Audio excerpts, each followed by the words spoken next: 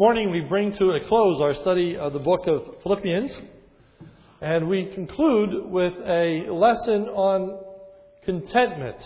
I invite you to turn with me in your Bibles to Philippians chapter 4, and we're going to focus on verses 10 to 13.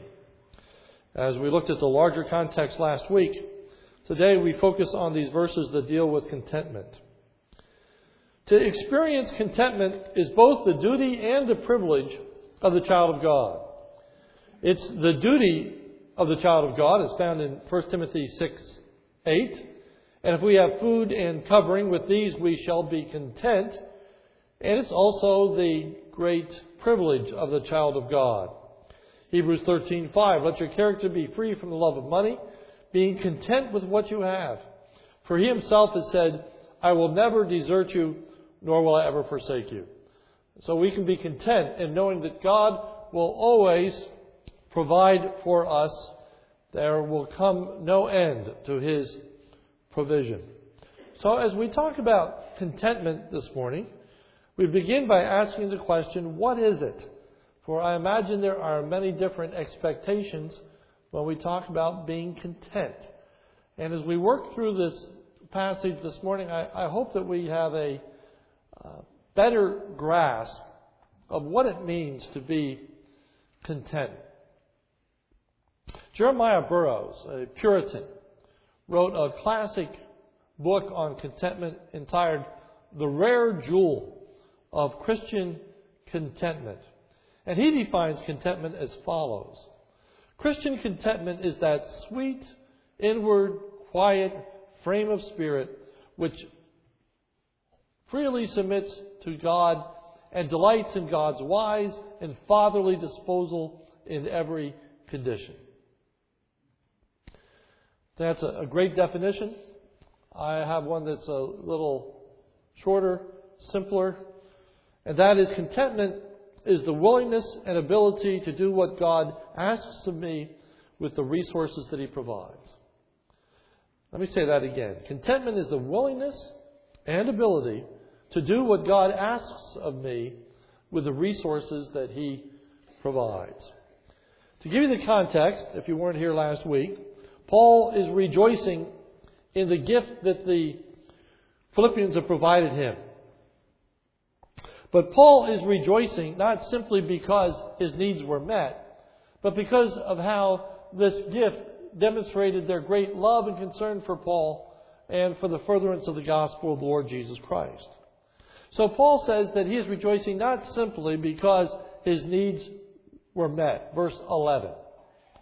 Not that I speak from want, for I have learned to be content in whatever circumstances I am in.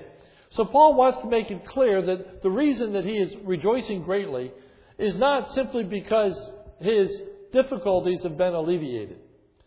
But Paul says, rather, I have learned in whatever circumstance I am to be content. And so that's the thought that we want to focus on this morning. Paul had learned to do what God asks of him with the resources that Paul had at hand. So to be content, as it's found in verse 11, is to find one's resources to be sufficient. Paul has found that he has everything that he needs in order to fulfill God's purpose for his life. Well, how does contentment come about? How can we learn to be content or become more content? The first thing I would point out to you in this text is that contentment is learned. Let me say that again. Contentment is learned. And learned primarily through instruction. Notice verse 11. Not that I speak from want, for I have learned to be content. That's the wording of the NAS, the NIV, and the King James. I have learned to be content. So, that teaches us a number of things. First, the contentment does not come as a natural result of our being a Christian. Just because you are saved this morning does not necessarily mean that you are content this morning. That has to be learned. That has to be appropriated. It's a demonstration of our maturity to actually attain the contentment that Paul is speaking of. So it is not just a matter of having a right relationship with God. It's greater than that.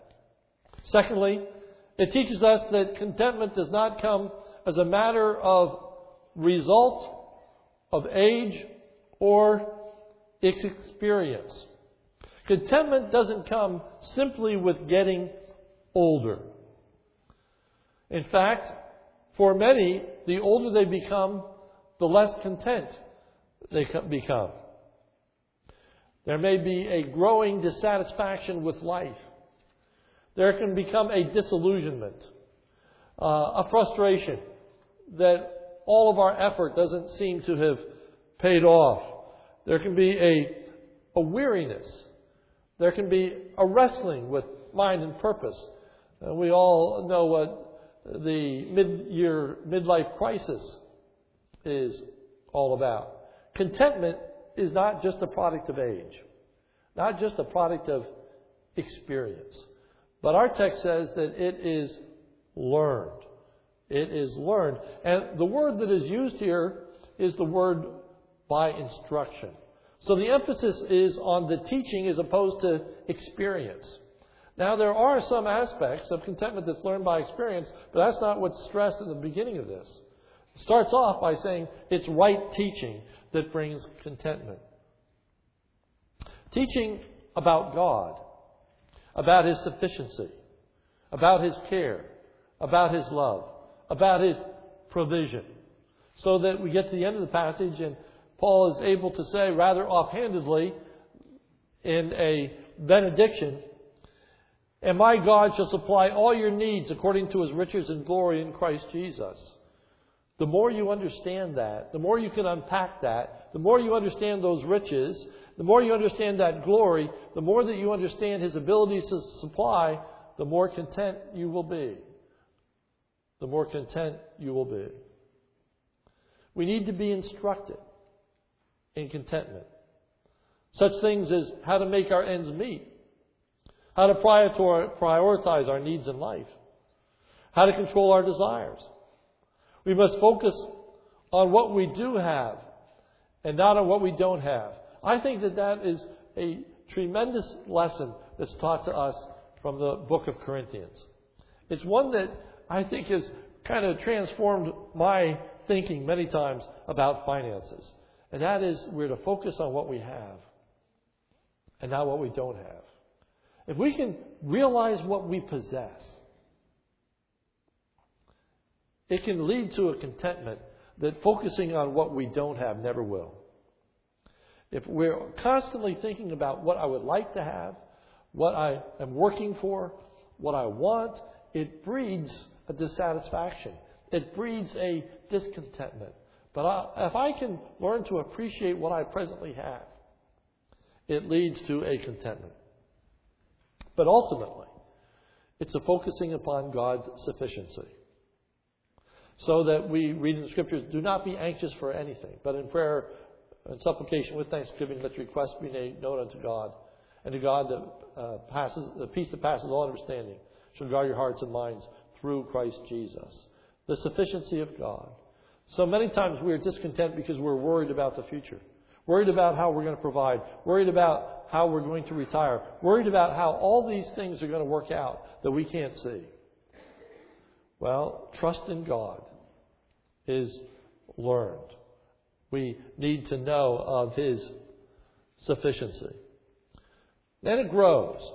Next, Paul has learned to be content in any and every circumstance of life. Notice verse 11. Not that I speak from want, for I've learned to be content. Now these words, in whatever circumstances I am. The important lesson that is learned from this verse is the contentment is not to be found in our circumstances.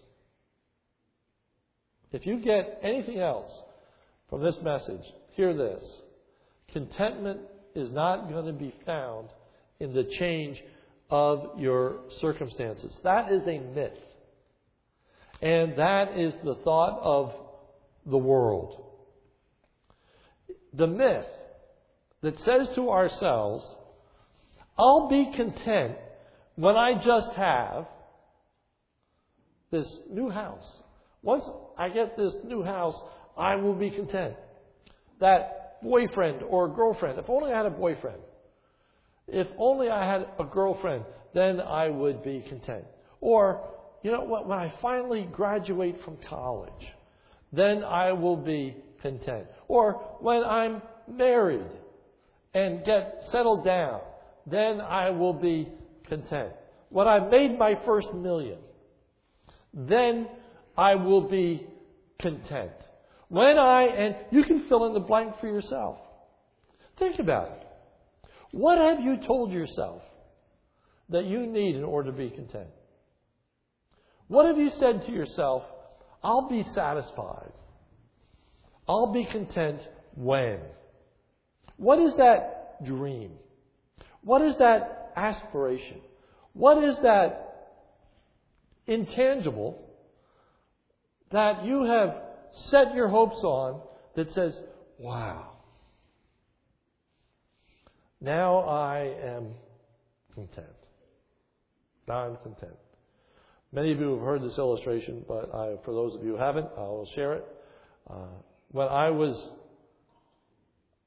a young person, I've always liked cars. Still do. Always been interested in vehicles. Sports cars, in particular.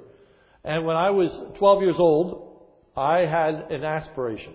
I wanted a brand new Austin Healey when I turned 16.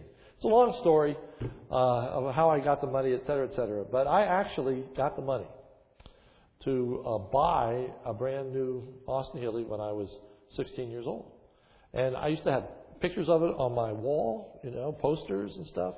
And I was going to just be so delighted. Life was going to be wonderful. It was going to be great. When I finally had what I was longing for 4 years, 16 years old. In fact, I got it about a month before my birthday. I was 15. I couldn't even drive it home from the dealership. My dad had to drive it home, and I rode in the passenger car. That's how bad it was. And I sat in the car in the driveway and listened to the radio, and by the time I was ready to drive it, had a dead battery. But I had what I've been longing for 4 years. And that's all it was going to take to make me happy. Until 6 months later, I took it back to the dealership, and there was sitting a brand new Jaguar. And all of a sudden, my Austin Healey didn't look as nice as this Jaguar did. And I learned at 16, the contentment isn't found in getting that one thing that you always hope for. Because there's something else. There's something newer. There's something better. There's something else. Contentment is not found in our circumstances. That's something that we may hope for, may be material in nature. It may be a relationship. It may be in a person. Or it may be something physical in nature, such as if I lose weight, I'd be content. Or if I got my teeth straightened, I'd be content. Or if I had better looks, or if I had better health, I could be content. It doesn't matter what it is. Put your own answer into the equation. This is what it would take to make me content. And then put a huge exclamation point and say, false. Not true. Not true. Circumstances do not dictate our contentedness. The Christian way to contentment is to arise above our circumstances. For notice verse 11. For I have learned to be content whatever the circumstances. The Christian is to know contentment even in spite of circumstances. Look at verse 12. I know how to get along with humble means. I also know how to live in prosperity. In every circumstance, I have learned the secret of being filled and going hungry, both of having abundance and suffering need. Everywhere and in all things. So Paul talks about a contentment even when he is poor or when he is rich. Listen to how Paul describes his condition when he writes to the Corinthians. To this very hour we go hungry and are thirsty. We are in rags. We are brutally treated. We are homeless.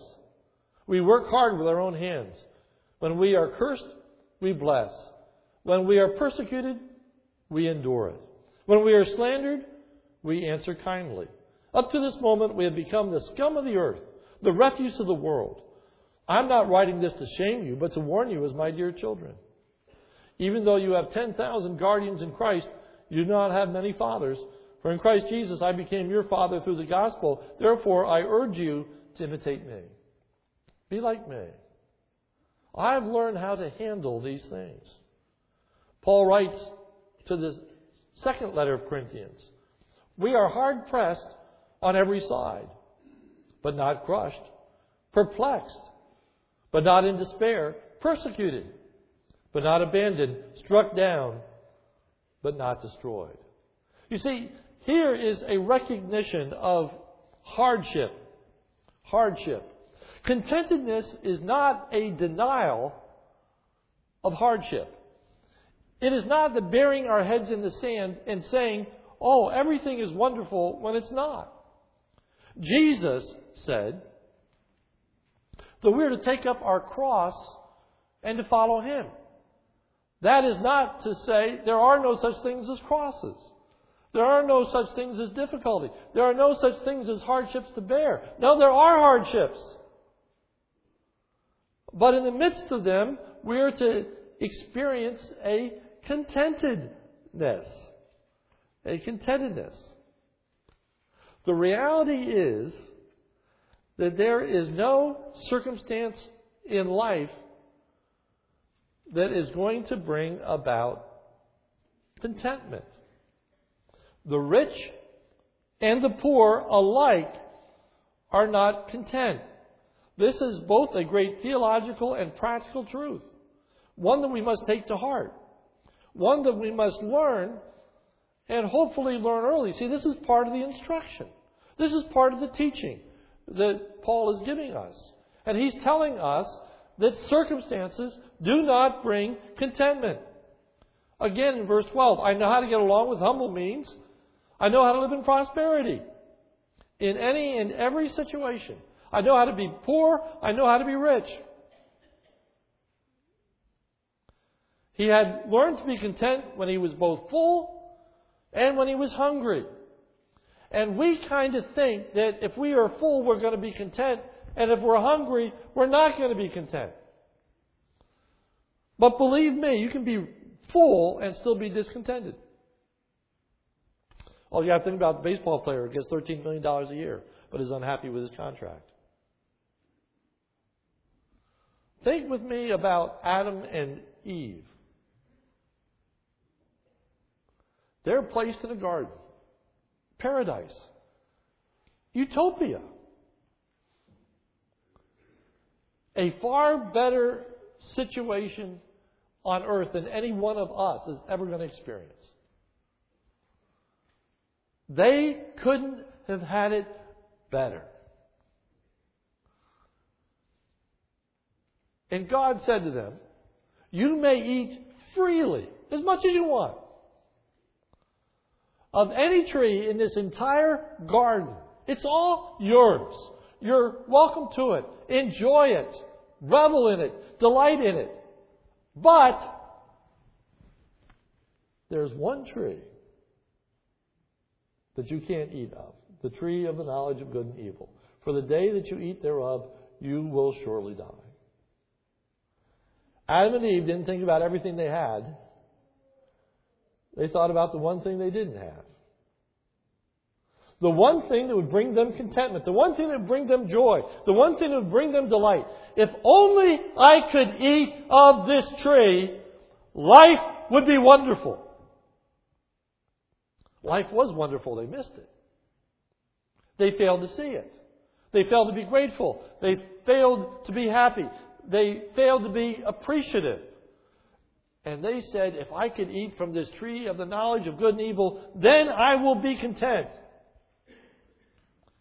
And here is the great, great danger of discontentment. And that is that in our discontentment, we will no longer follow God. In the Old Testament, children of Israel in the wilderness. And all the congregation lifted up their voice and cried, and the people wept that night. And the children of Israel murmured against Moses and against Aaron. And the whole congregation said unto them, would God that we had died in the land of Egypt, or would God that we had died in this wilderness? Were it not better for us to return to Egypt? They were discontent. And in their discontentment, they wanted a change in their circumstances. And they said it would be far better off to go back to the land of Egypt than to be in this situation that I'm now in. A situation in which they absolutely knew no contentment before. And if they went back, would not know contentment now. Of course, Adam and Eve did not experience contentment after they ate from the tree of the knowledge of good and evil. Quite the opposite. They were more discontented than ever. They were more unhappy than ever. They were more miserable than ever. Be aware of the danger of discontentment. Your discontentment in marriage. You're unhappy with your spouse. And to think, what I really need is just to get out of this situation. Get out of this circumstance. And then I can be happy. And then you get out of the circumstance. And if only I had someone that really loved me. If only I had someone that would really care for me. Then I can be happy. Be on guard against the thinking that happiness and contentment comes from a change of circumstance. It doesn't. And people wake up. And like Adam and Eve, are more discontented than ever. Contentment is not grounded in circumstance. I have learned, Paul says, in whatever situation, to be content. In the Proverbs, it says, keep falsehood and lies far from me. Give me neither poverty nor riches, but give me only my daily bread. Otherwise I may have too much and disown you and say, who is the Lord? Or I may become poor and steal and so dishonor thy name. It's not to be found in a change of circumstances. So where is it found? Well, I'm going to tell you a secret this morning. Look at Philippians 4:12. I know how to get along with humble means, and I also know how to live in prosperity and age in every circumstance. And now these words, I have learned the secret of being filled and going hungry, both of having abundance and suffering need. I've learned the secret. Now, the word for learned is a different word than that which is found in verse 11. Verse 11 is to be instructed. Verse 12 is the word for experience. I've come to know. I've come to experience. I realize today the secret of being filled and going hungry. I know that secret. I know that secret. It's an interesting way in which this unfolds. He refers to it as a secret. A secret. The word that is used for secret is a word that actually is used in association with initiation rites of cultic societies. the best thing that we could think of in our day and age, I think, is a secret handshake. You know, that some people have a secret handshake. And the only way to know the secret handshake is to become a part of the group. And then once you become a part of the group, then you get in on the secret. Once you're in, then the secret can be told. Well, here the part of the group is a relationship to Jesus Christ. Once you're in, once you know Jesus Christ, then you can get in on the secret. But if you don't know Christ, you don't get in on the secret. Which says one thing that's extremely important, and that is without a saving relationship to Jesus Christ, contentedness can never be experienced. Not real contentedness. It's beyond us. Apart from Jesus Christ, it can never be experienced. It's only for the initiated. It's only for the ones that belong. It's a secret to everybody else. But you're here this morning, and you know the Lord Jesus Christ is your Savior, hopefully. So you're ready for the secret. Here it comes. Verse 13. I can do everything through Him who gives me strength. Kind of a letdown, huh? That's it? That's the secret? Thanks a lot. Yeah, that's the secret. That's the secret. And you need to unpack this a minute. I can do all things through Christ who strengthens me. What are the all things? There are certain verses in the Bible that are tremendously abused, and this is one of them. I can do all things through Christ who strengthens me. All things is not literally all things. Okay? This is not the verse to put up in the gymnasium when you're laying on your back pumping iron. And you're laying there on your back on the bench press with 600 pounds over you. And you look up and you say, I can do all things through Christ who strengthens me, and put up that 600 pounds. No. No. This is not saying you can do anything that you put your mind to. This is not saying that you can fly if you jump out a window, as long as you trust in Jesus Christ. No, what it is saying is you can do everything that God requires and asks of you. You have in Jesus Christ the sufficiency to live under His authority and to fulfill His purpose and will for your life. You have, by God's grace, the ability to be content in whatever circumstance you are in. That's the promise. I don't know what you're facing this morning, and I don't want to make light of anything that you're going through, but I want to make bigger than anything you're going through the sufficiency of Jesus Christ. Whatever it is, it pales in conjunction with the magnitude of God. People talk about great faith, but actually the Bible talks about little faith. If you have faith as a grain of mustard seed, the tiniest of all known seeds at the top, if you have this much faith, you can say unto a mountain, remove hence to yonder place, and shall remove, and nothing shall be impossible unto you. It's not the greatness of our faith, it's the greatness of our God. God is great. And our faith is small and weak. But this great God can meet our small and weak faith and give us the ability to find His provision to be acceptable, sufficient, enough. Now, let's work through a portion of Scripture in which Paul actually illustrates this for us. Turn with me, if you would, to 2 Corinthians chapter 12. As Paul tells us about his own personal experience, the way in which he came to know this secret. 2 Corinthians chapter 12, I'm going to start with verse 7.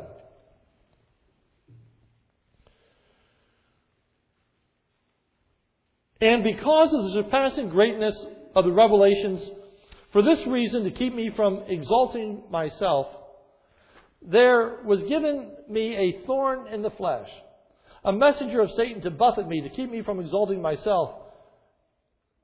So he was given a thorn in the flesh, some kind of physical malady that came upon him so that he would be humbled and not be overly proud about the revelations that he received.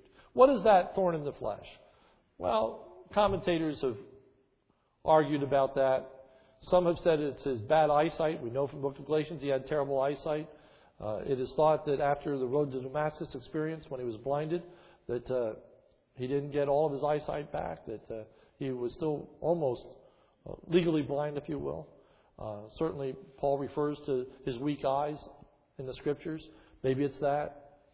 We know that he walked with a limp. We know he had all kinds of physical maladies. Whatever it was, it doesn't matter. The point is, Paul said, I had a physical problem. It was a thorn in the flesh. It was a constant bother to me. So what does he do? Well, quite naturally, he prays for a change in circumstance. Look at verse 8. Concerning this, I entreated the Lord 3 times that it might depart from me. I have a physical problem. I don't want this physical problem. I'm not happy with this physical problem. I could be content if I didn't have this physical problem. So he prays. Repeatedly. 3 times. He prays for God to alleviate the physical problem. There's nothing wrong with asking God to alleviate our needs. But what happens if he doesn't? God's desire was to be glorified in this circumstance of Paul's life. Verse 7. And because of the surpassing greatness of the revelations, for this reason, to keep me from exalting myself, there was given me a thorn in the flesh, a messenger of Satan to buffet me, to keep me from exalting myself. God did not change the circumstance of his life. Verse 9. And he said to me, my grace is sufficient for you. I'm not going to remove it. Whatever this thorn in the flesh was, he carried to the day that he died.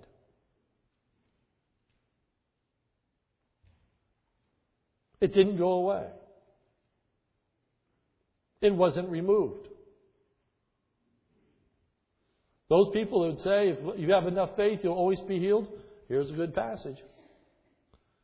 Those that say, well, God's will is always that we be healthy and well, and he wants nothing but us to enjoy life, here's the passage. Paul says, my circumstance didn't change. But notice what does change. Verse 9. My grace is sufficient for you, for power is perfected in weakness. Paul came to experience the power that God gives to graciously accept his will and to live to his honor. Notice verse 9. My grace is sufficient for you, for power is perfected in weakness. Most gladly, therefore, I will rather boast about my weakness, that the power of Christ may dwell in me. He got to the place where he was actually thankful for this thorn in the flesh, for what it taught him about his relationship with God. He didn't just acquiesce to it. He just didn't resign himself to it. He didn't just say, oh, well, if that's the way life is, I guess I'm going to have to put up with it. He actually embraced it. He actually welcomed it. He was actually thankful for it. What a change in his view about this, quote, thorn in the flesh, unquote. Paul came to experience the power of God that gives to graciously accept his will and to live to his honor and glory. Verse 9, most gladly, therefore, I will rather boast about my weaknesses, that the power of Christ may dwell in me. And the result is a lesson concerning contentment that Paul then applied to the entirety of his ministry. Look at verse 10. Therefore, I am NAS, well content. NIV, I delight in weaknesses. Paul says, I am more than content. That's why NIV translates it, I delight in weaknesses. I am more than just content. I'm actually delighted. God has done such a work in my life that I'm actually rejoicing in this particular situation. Verse 10. Therefore I am well content with weaknesses, with insults, with distress, with persecution, with difficulties for Christ's sake. Now notice the gamut. What Paul has learned, experienced through the thorn in the flesh, he now applies to every circumstance in life. Insults, distress, persecutions, and difficulties. That same strength that God gave to him in the midst of that physical ordeal, he was now able to appropriate in all aspects of his life. The lesson he learned here was a lesson that stood him in good stead for all of life. For Paul had learned the secret of experiencing God's grace to cause him to remain faithful to God even in the most difficult circumstances. Verse 10. For Christ's sake, for when I am weak, then I am strong. Here is the secret. The secret is one of dependence. Dependence. Most people seek contentment through independence. Most people seek contentment by self-sufficiency. I don't need God. I am content. I don't need others. I am content. I don't need anything. I am content. I am my own God. I am my own island. I don't need anyone or anything. That's the world's view of what contentment is. Biblical contentment is not self-sufficiency. It's an acute awareness of dependency. I need God. And the secret is that's all you need. With God, you have everything. Everything that you need. Because He is able. Notice back to Philippians chapter 4.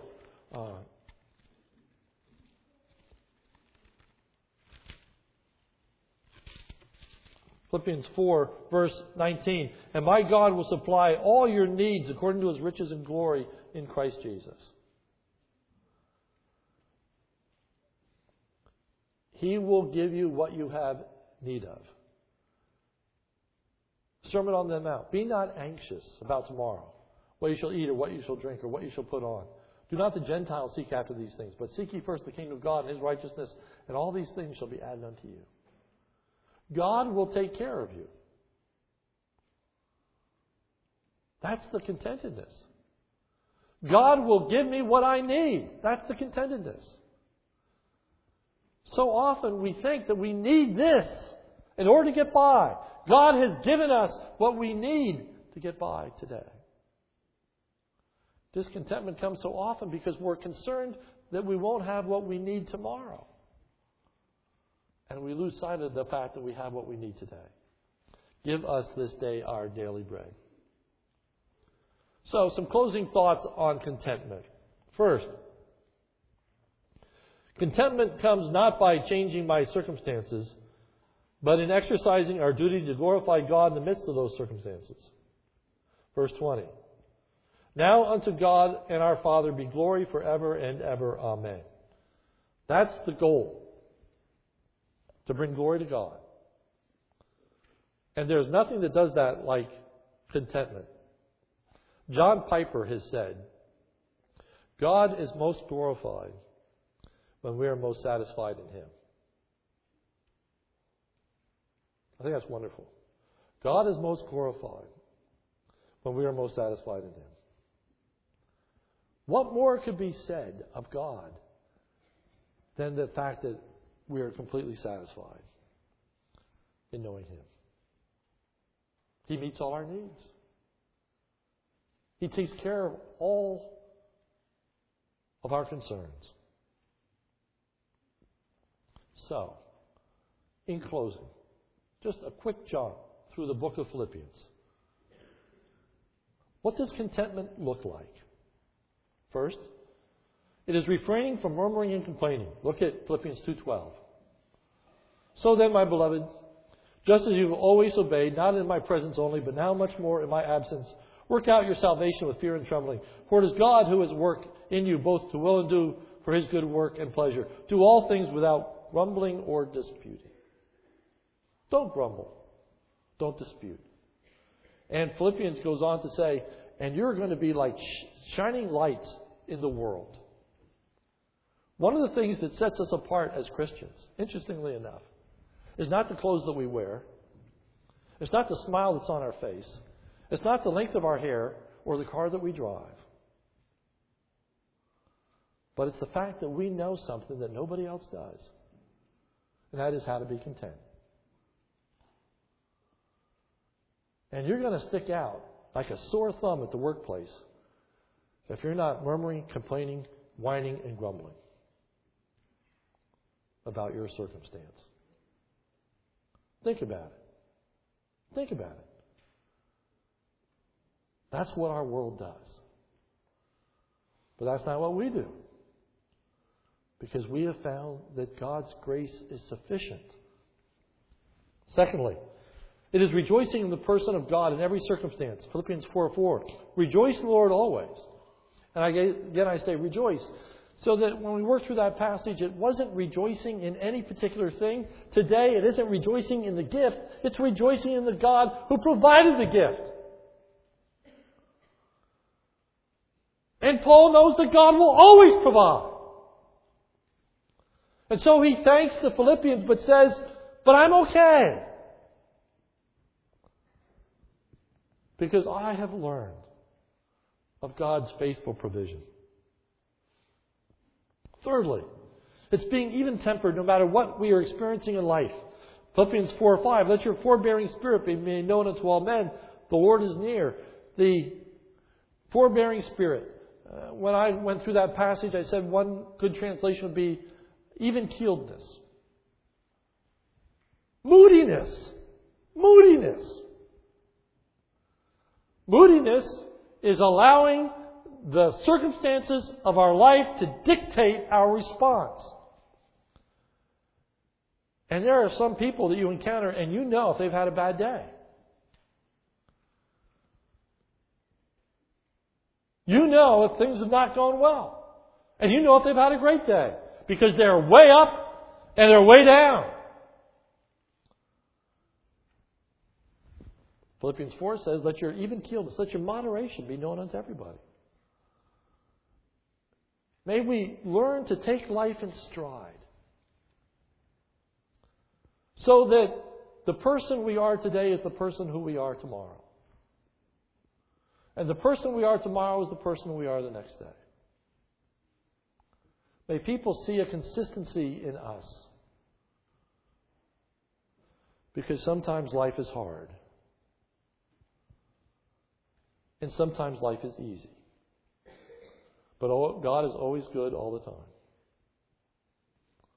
God is always faithful all the time. The consistency is God and our relationship to Him.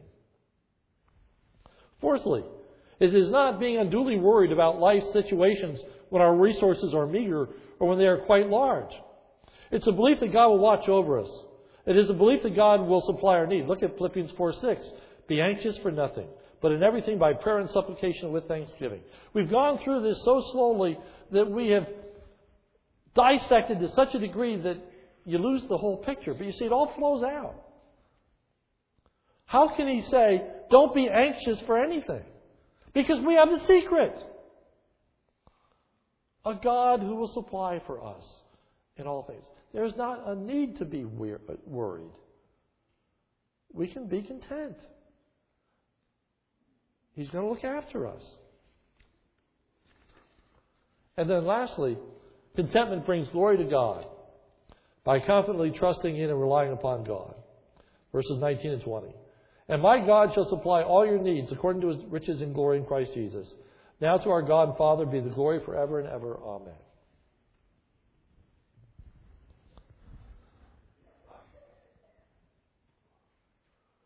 Philippians ends with a desire that God be glorified in the lives of his people.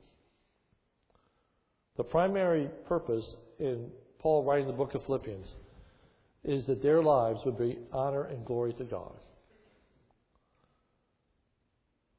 What a oddity in some ways. That bringing honor and glory to God is going to be identified in this book as being content. Once again, I remind you of the words of John Piper. God is most glorified when we are most satisfied in him.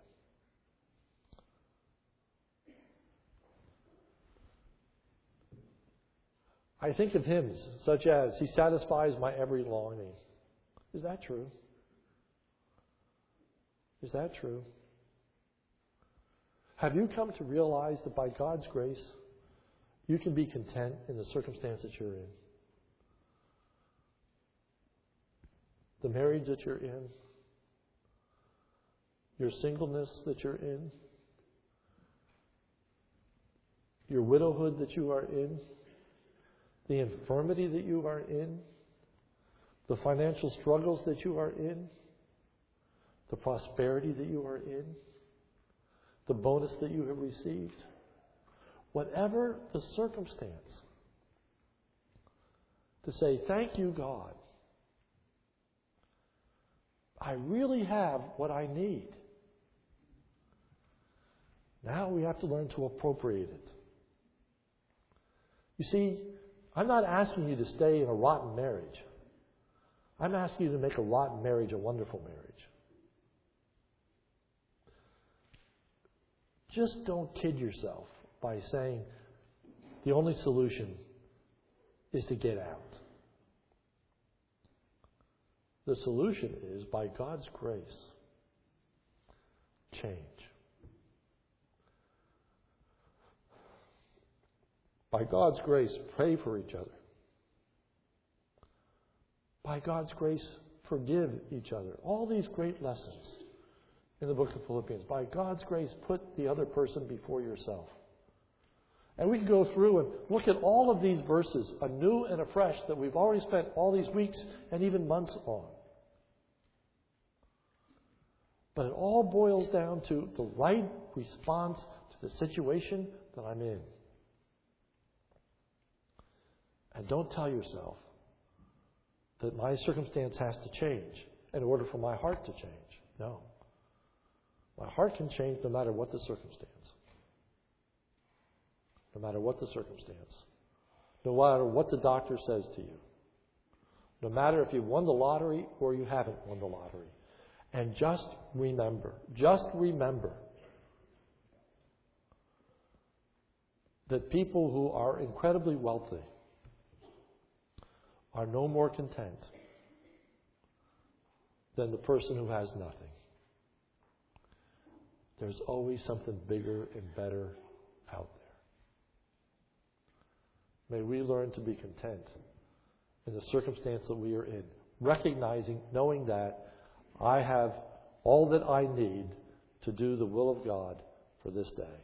Let's pray.